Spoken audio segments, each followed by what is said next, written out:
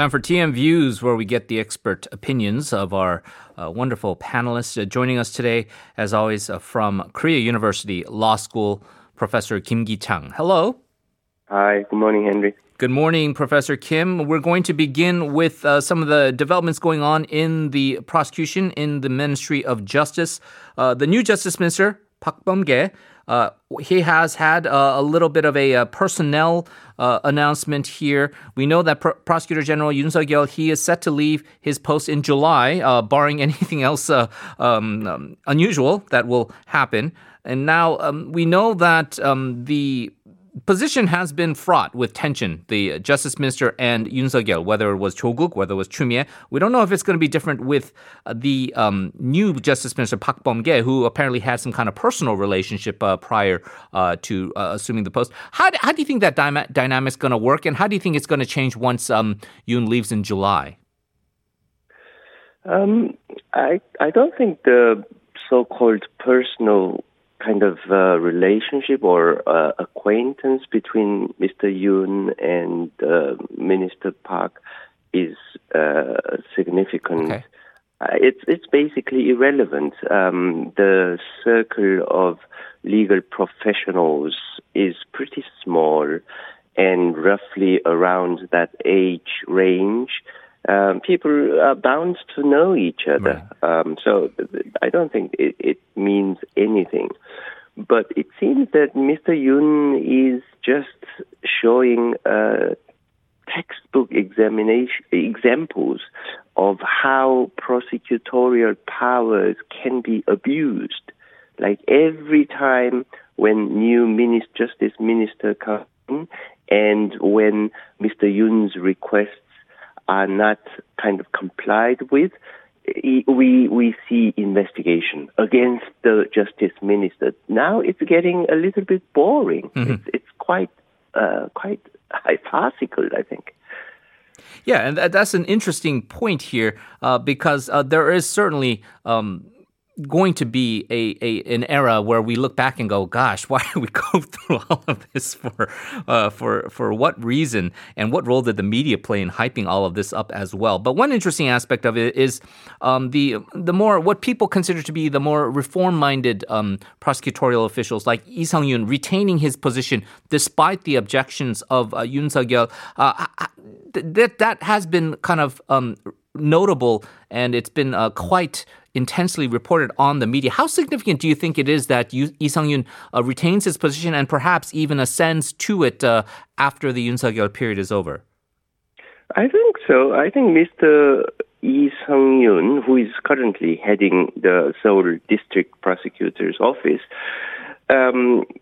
he will remain for the time being. I don't think there is any move from the government to remove him. It would be perhaps better that we have ultimately, in the long run, prosecution service needs to be split up, divided up, not only geographically. I think each regional or district prosecution should have more independence rather than everything is in one organizational control and all prosecutors obey like complete some sort of subservience, complete commands and obedience kind of relationship headed by Prosecutor General.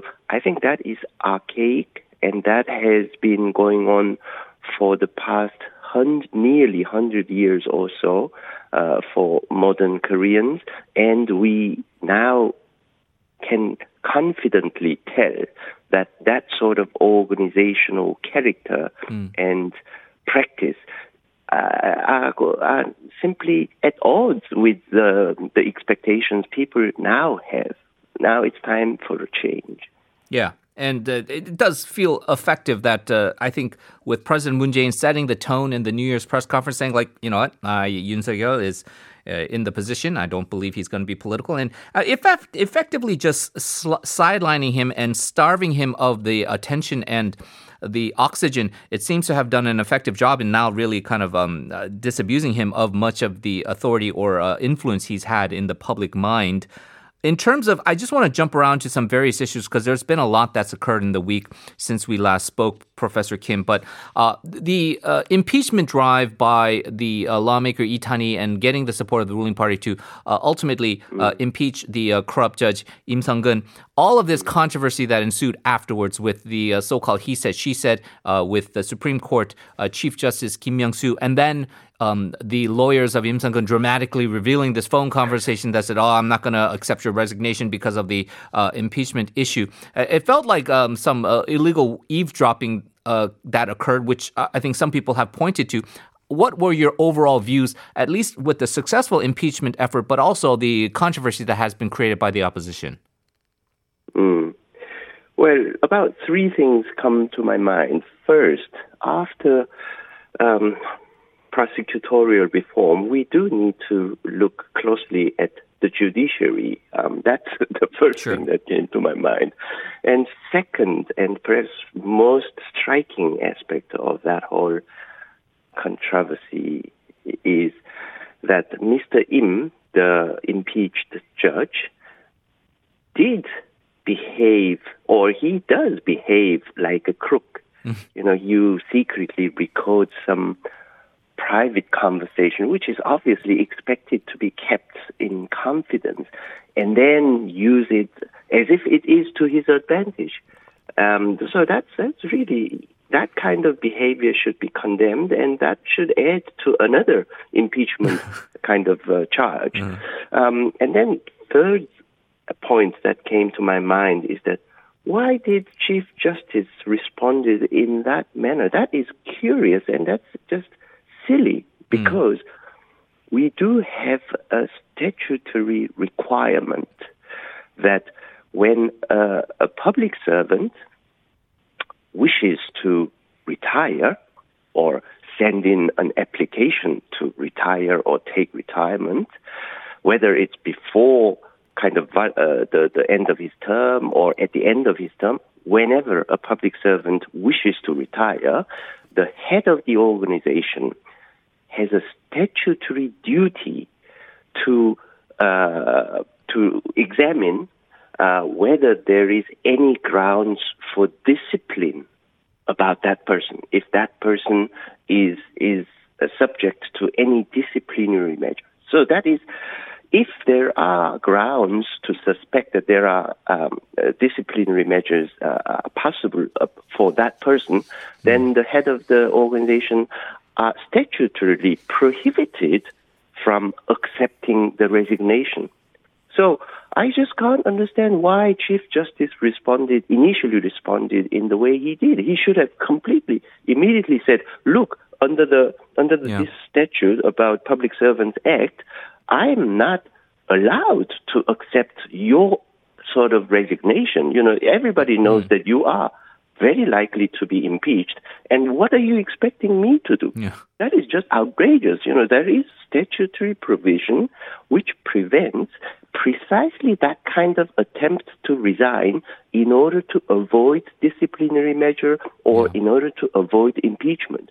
And Chief Justice did exactly what he is required to do by refusing to accept resignation. And then, we all know what happened afterwards. The Chief Justice said some lame excuse, and then this kind of diverging of recording. Everything became all yellow journalism now. So it was a needless controversy if Kim Myung-soo was just basically a little bit more, less, I guess, wishy-washy in the conversation, where it was just like, no, I mean, this is just not something that... He should have said, I'm not allowed to take your resignation. And that is clearly written statutory provision. That's ridiculous. I also wanted to... I know we're jumping around with various topics here, but I did want to get your thoughts on something that I'm personally curious about, because I find him to be a very compelling speaker, perhaps one of the most charismatic speakers for advocating for these reform measures, and that's the Yeolin Uri Party chairman and the current lawmaker Choi Kang-wook. He has been the recent court decision that basically found him guilty in terms of this internship case regarding Cho-guk's son. A lot of people have found flaws in the judge's reasoning for it, and a lot of people now feel, because I think it is quite frankly the experience of millions and millions of people here in Korea who have done some internship one or another where you just get the rubber stamp of the certificate of completion on this. How do you think that's going to do? Because it does look like his lawmaker position is now under jeopardy if that ruling stands. Well, I just hope that that kind of ruling will be quashed at the appellate level or, if necessary, at the Supreme Court level. In my view, that district judge's decision is utterly ridiculous. That district judge is being too political, overtly political, and the judgment is just a comedy. Basically, the reasoning is that, the internship certificate, the person should have worked full time. That is absurd. That is complete sophistry. I mean, no one understands internship, the so-called internship in Korea, as requiring full-time work at full hours. That is just right with zero compensation. Understand? Yeah. And all it did is to confirm that there are currently a lot of judges. I'm not saying all judges, but a lot of judges who are just substandard. They just don't know what kind of damage they are doing to the judiciary. I mean, everybody now think that, wow, the courts are weird. I mean, the judges are strange. I mean, we cannot trust judges. That's what this kind of district judge is doing to the judiciary. And I still have hope that the judiciary overall is better than this sort of despicable district judge. Yeah. So the conviction, the first instance court's conviction against Choi Kang-wook, in my view, will be overturned and must be overturned.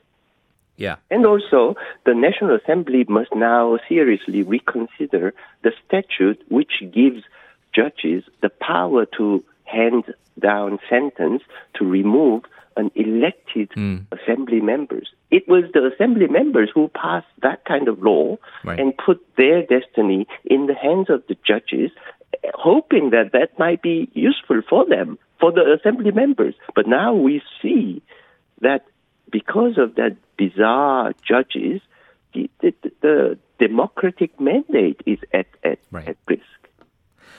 Professor Kim, as always, we appreciate your insights and we hope you have a happy Seollal, happy Lunar New Year, and we'll talk to you again soon. You too. Thank you very much.